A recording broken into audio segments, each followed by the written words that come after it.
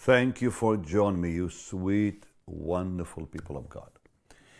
Our family, I love it. Today I continue my teaching on restoring the presence of God. A blessed time yesterday and a blessed time again today in the Word of God, because from the Word we're going to see how to restore the presence of the Lord and keep it in our life. So important. Dear Jesus, I thank you for your Word. I thank you, Lord, for your truth. Now, Lord, bless your people with this blessed word in Jesus' most glorious name. And God's people said, amen, amen, amen. Thank you for joining me again. Let's turn to Amos chapter 9 one more time. I want to just read verse 11 at this point. Yesterday I read verse 11 to 15, but today just one verse. Amos 9:11, in that day will I raise up the tabernacle of David that is fallen, and close up the breaches thereof. And I will raise up his ruins, and I will build it as in the days of old. God is not talking here about a tent on a hill in Jerusalem. He's talking about his presence being restored. So it's way more than some historical fulfillment. It's about our lives. And we start with a present word of truth. Because in 2 Peter 1:12, which I gave you yesterday, it says we're to be established in present truth. We cannot live on the past. God, in fact, rebuked Israel in Jeremiah chapter 7 for wanting to go back to Shiloh, where the presence of the Lord was, because God took it out of Shiloh. Remember that when Samuel was a little boy in Shiloh, it says there was no open vision. The word of God was precious in those days. Nobody could hear it. And God forsook Shiloh. Psalm 78, verse 61 says, because of the wickedness of men and sin in Israel. And when the presence of God departed from Israel, according to 1 Samuel 5, they took it to the house. The Philistines took the ark to the house of Dagon, meaning idolatry. So the first thing that happens when the presence of God is gone is idols show up. Now we know what happened to Dagon. He fell on his face and was broken up, and they took the ark from there to Gath, and from Gath to Ekron, and all this is symbolic of places that people come to in their life when the presence of God leaves. So number one, they brought it to the house of their God, and idolatry shows up. Number two, they brought it to Gath, which means wine presses and no wine in it, empty wine press. So people are producing in the flesh, basically. And number three, they brought it to a place called Ekron, barrenness, because people were dying everywhere the ark was going. So those three places appear in people's lives: idolatry, no wine, just a wine press that's doing nothing, and barrenness, emptiness in people's lives. That's the condition of today's church, sadly. So now let's go on from where I left off yesterday. What happened before the glory returned? The presence of God came back to Israel. So we can use that in our own life. Let's go to 1 Chronicles chapter 13. I want you all to follow in your Bible, and that's 1 Chronicles 13, and we're going to read verse 3. David said, let us bring again the ark of our God to us, for we inquired not at it in the days of Saul. Remember, I told you that Saul had the opportunity to bring God's presence back in 1 Samuel, but he blew it. He just blew it. So, but in 1 Chronicles, David says, let's bring it back. Do you remember 1 Samuel 14, verse 18 and 19, when Saul had the chance to bring God's glory back, but because of the noise of the Philistines, he got scared and stopped? And today a lot of people are afraid of what people are saying and people are doing. So they don't focus on the Lord. They're focusing on what people are doing. But there are keys to restoration. And let's begin by looking at them. Okay? So number one is 1 Samuel 7. 1 Samuel 7. And we're going to look at verse 2, and we're going to go from there. In fact, let's just begin right with verse 1. And it says, And the men of Kiryat Yearim came and fetched up the ark of the Lord, and brought it into the house of Abinadab in the hill, and sanctified Eleazar his son to keep the ark of the Lord. Now, 1 Samuel 7:2 says, It came to pass while the ark abode in Kiryat Yearim, that the time was long. It was 20 years. And all the house of Israel did what? They lamented. They began crying out for it. They lamented after the Lord. So now, after 20 years of no presence in Israel, they began crying out, Lord, we need you. Today we are facing this in the church, that in the church in America, and I think other parts of the world, that the presence of God has lifted. So, here's what we begin to do. Let's look at verse 3. There's a lot of keys in this verse. And Samuel spake unto all the house of Israel, saying, If ye do return unto the Lord with all your hearts. That's right there, number one. But I believe what Peter said, that I mentioned to you earlier, you have to receive a word of present truth. And I believe Israel received that word from Samuel. But we need to receive a new word from God, which I showed you from the Epistle of Peter already. So, I think that's first. I think first we need to hear a word from the Lord himself to our hearts. Be established in present truth. Number two, Samuel said, return to the Lord with all your heart. That's the second key. Return to the Lord with all your heart means get back on your knees. Get back to the Word. Get back to prayer. That's how the presence returns. Number three, put away the strange gods from among you. Put all idols out of your life. All idols out of your home. Let's talk about that. What are idols? Well, idols can be our own life. People focus on themselves a lot.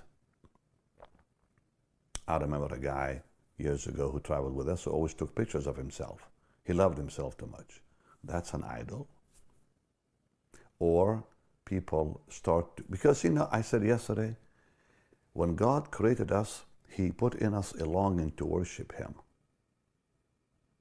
Everyone worships something or worships someone. Even atheists are worshipers.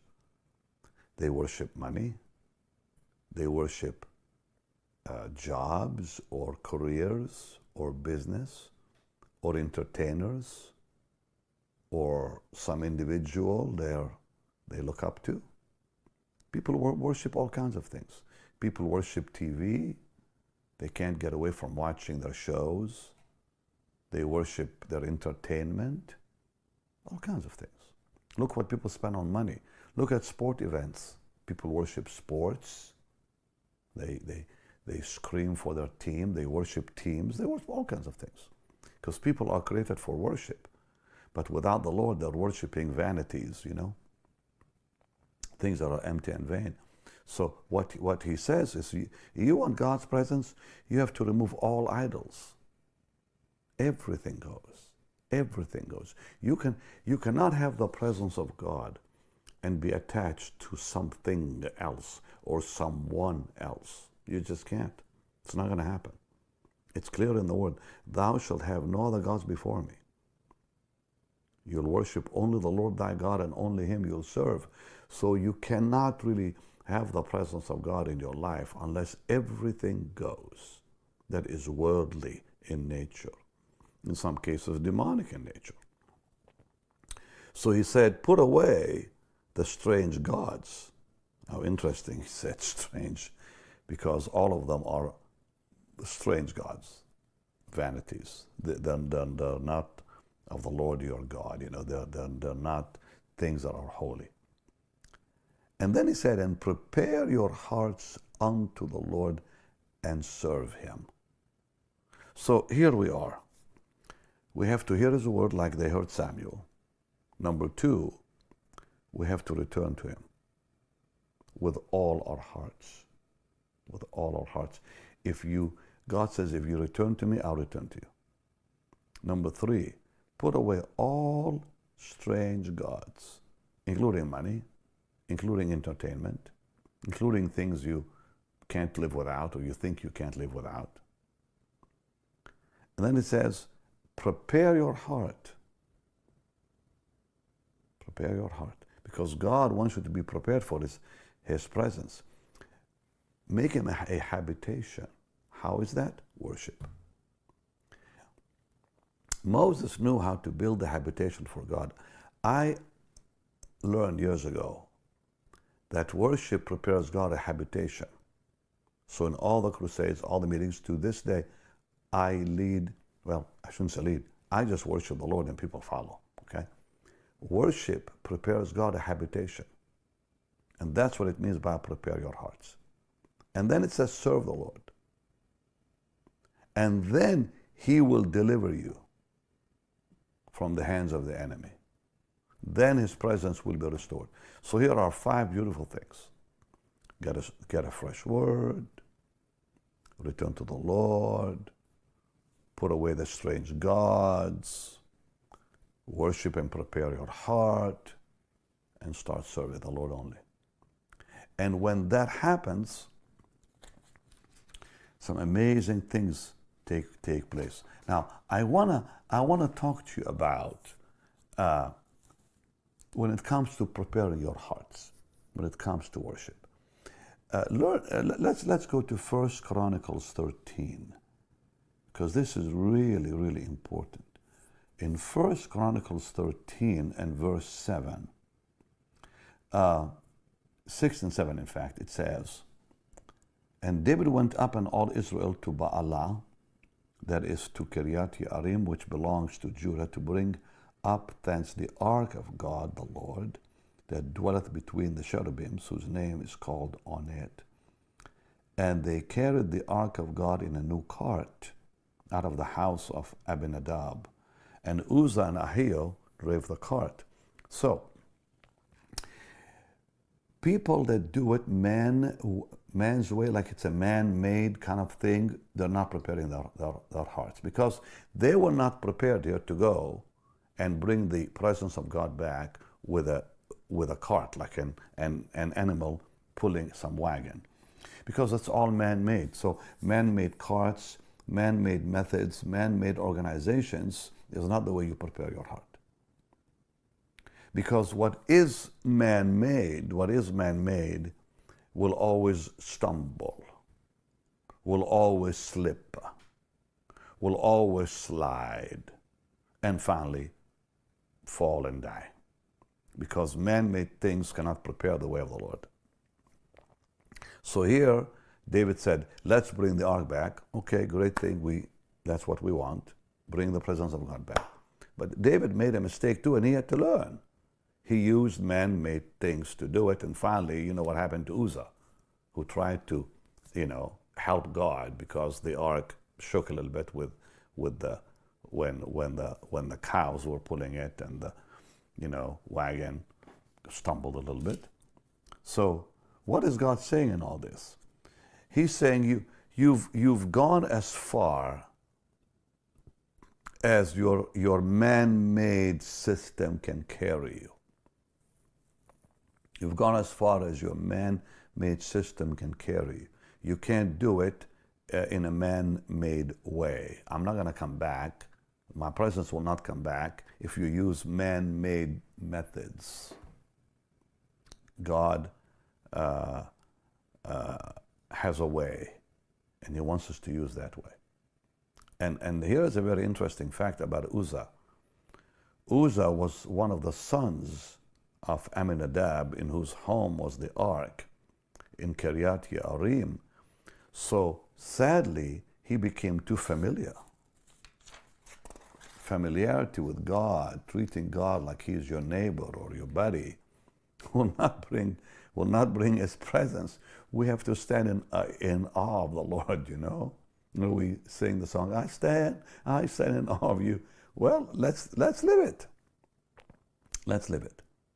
So now, here's the first thing that happened when it happened right, okay? In 1 Chronicles 15, verse 1, number 1, here's what David did that was so right. And David made him houses in the city of David and prepared a place for the ark of God and pitched for it a tent. Wow. How did he do that? How did he prepare a place for the Lord? Verse 2 tells us. Then David said, because this is the spiritual side, you know, so he prepared a tent by building a tent. But then verse 2 gives us a secret about how do we prepare. Then David said, none ought to carry the ark of God but the Levites. For them hath the Lord chosen to carry the ark, to minister unto him forever. Oh, we have some amazing secrets here. Number 1, he said, the ark has got to be carried. The presence of God is carried by the Levites, worshipers. You have to become a Levite and a worshiper to bring the presence of God back to your life. For them, worshipers, has the Lord chosen to carry His presence, the ark, and to minister unto Him forever. So we are told two things here, that worship and ministry is what God looks for. But what is ministry? The ministry of worship. So basically, worship is ministry, and that combination, when we minister to the Lord in worship, the ark, the presence, returns. But remember all I said earlier, because that's all preparation. You know, hear a word and do all the things I showed you earlier. Those 5 things I showed you earlier. But now you become a continual worshiper, the Levites, because the Levites were continual worshipers. Whenever you read Levites, it means someone whose duty is to worship God daily, all the time. It's worship day and night, every day, 24 hours a day. Because the Levites were worshipers all the time. Worship never stopped with the Levites. And we have to become continual worshipers. But then he said something else that I think is magnificent and very important. And that's in verse 12 and verse 13. He said, you are, and he said to them, you are the chief of the fathers of the Levites. Sanctify yourselves, both you and your brothers, that you may bring up the ark of the Lord God of Israel to the place I've prepared for it. Well, what is he saying here by sanctify yourselves? He's talking to the worshipers.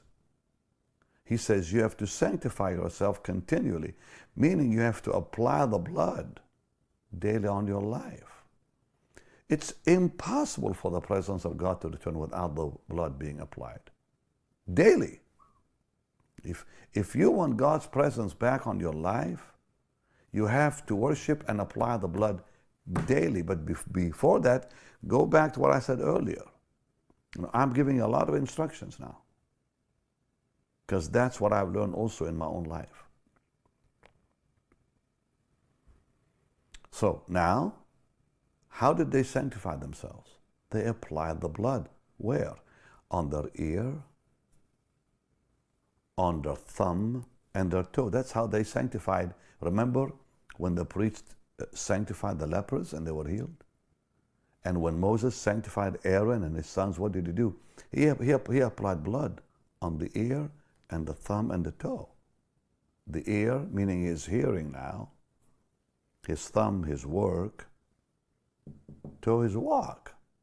He applied the blood on the mind, on the work, on the walk. And we need to apply the blood daily on our mind, on our work for the Lord, and our walk with the Lord. Simple. Because it says very, very clearly that the agreement is between the blood, the word, and the Spirit. So we read that very clearly. Let's just go to Hebrews quickly. Hebrews 13, and I'm going to look at verse 12. Oh, this is beautiful. Okay. Wherefore Jesus also, that he might sanctify the people with his own blood. So it's the blood that sanctifies. And when that beautiful sanctification takes place, hallelujah, Lord, I give you praise. Because it also, we are sanctified by the blood that agrees with the Spirit and the Word. Do you remember in John 17:17, it says, I sanctified them through your word, through your word. And that's in John 17:17. I'd like you to read that. And if not, just simply write it down. He said, sanctify them through thy truth. Thy word is truth. And finally, by the Holy Spirit, 1 Peter 1:2 talks about sanctification by the Holy Spirit. Okay, let's just read it, because I know some of you maybe have not seen that.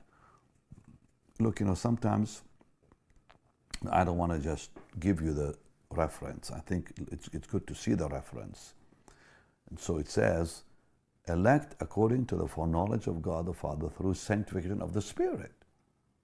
So when we are sanctified by the blood, then the Word sanctifies us and the Holy Ghost sanctifies us. Our job is to apply the blood on our mind, on our work for the Lord, on our walk with the Lord. Now God's Word sanctifies us, the Holy Ghost sanctifies us, and we're able to do the last thing. And that is 1 Chronicles 15, 14 and 15. And I want to talk about that because it's so important before I'm done. 1 Chronicles 15. I know I'm giving you a lot of information. If you didn't hear everything, go back and rewatch it. Make some notes. Go back and look at it in your Bible. Okay. So it says in verse 14 and 15 of 1 Chronicles 15, verse 14, 15, so the priests and the Levites sanctified themselves to bring up the ark of the Lord God of Israel. And the children of the Levites bear the ark of God upon their shoulders with the staves thereon, as Moses commanded according to the word of the Lord. How amazing that the presence of God came back to the whole nation. And victories happened after that. Amazing victories. The kingdom began to expand. The blessings began to fall on Israel through David's reign. It says leaders carried the ark on their shoulders. You know what shoulders represent? They represent responsibility. Our responsibility as God's people, as God's leaders, because we are all leaders in the Lord. We're all kings and priests.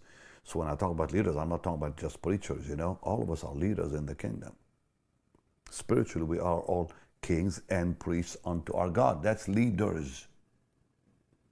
So it's our responsibility to move our private worship into public worship.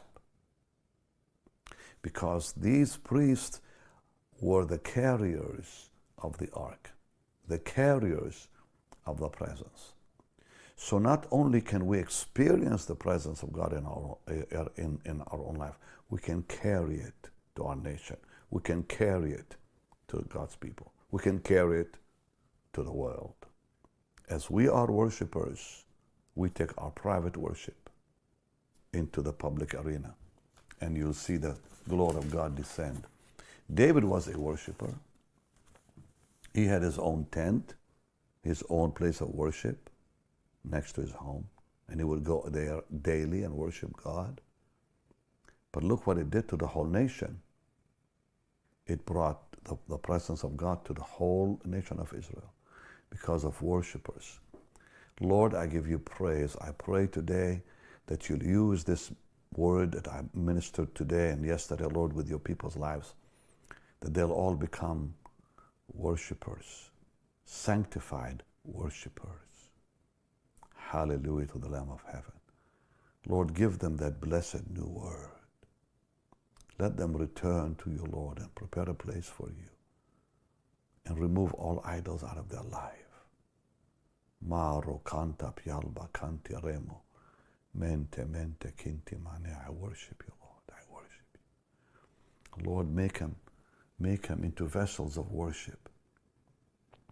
Use them, Lord, to bring your presence into people's lives, their neighbors, their families and friends, in Jesus' holy name. Let them carry your presence every day, all their life, in Jesus' name. Amen and amen. Well, I pray you've enjoyed the teaching yesterday and today. Tomorrow, another very powerful teaching, so don't miss. And now it's time to give to the Lord. It's time to sow seed in His work, in His kingdom. And I told you we are digitizing all of our tapes from the last 50 years almost 50 years now in ministry. And because a lot of the tapes are wearing out and going bad, getting yellow with all scratches in them. And now we are digitizing them. We've started the process so we can keep it for our children and grandchildren. And we just launched a channel on Roku, by the way. We just launched our own channel on Roku so people can see God's blessings and glory and presence, so they can cry out for it themselves. So will you help me? Will you sow a seed to help me pay for the digitizing of all the tapes? And that's going to be about $500,000. But if we do our part, then that's not really a whole lot of money. When we all come together and give whatever God enables us to give, that's doing God's service, so we can preserve what God wants to do with our children and grandchildren in the future, so they can see and listen to the worship and be a part. And then hunger will build in them for more. All right, you can give on the platform you're watching me on right now, or you can simply go to our website, bennyhinn.org, or simply text BHM 45777. And remember, when you sow seed, God will bless you and secure your tomorrow. That's His promise. And multiply you. Hallelujah. Tomorrow, a very powerful teaching. I'll see you tomorrow. Bye-bye.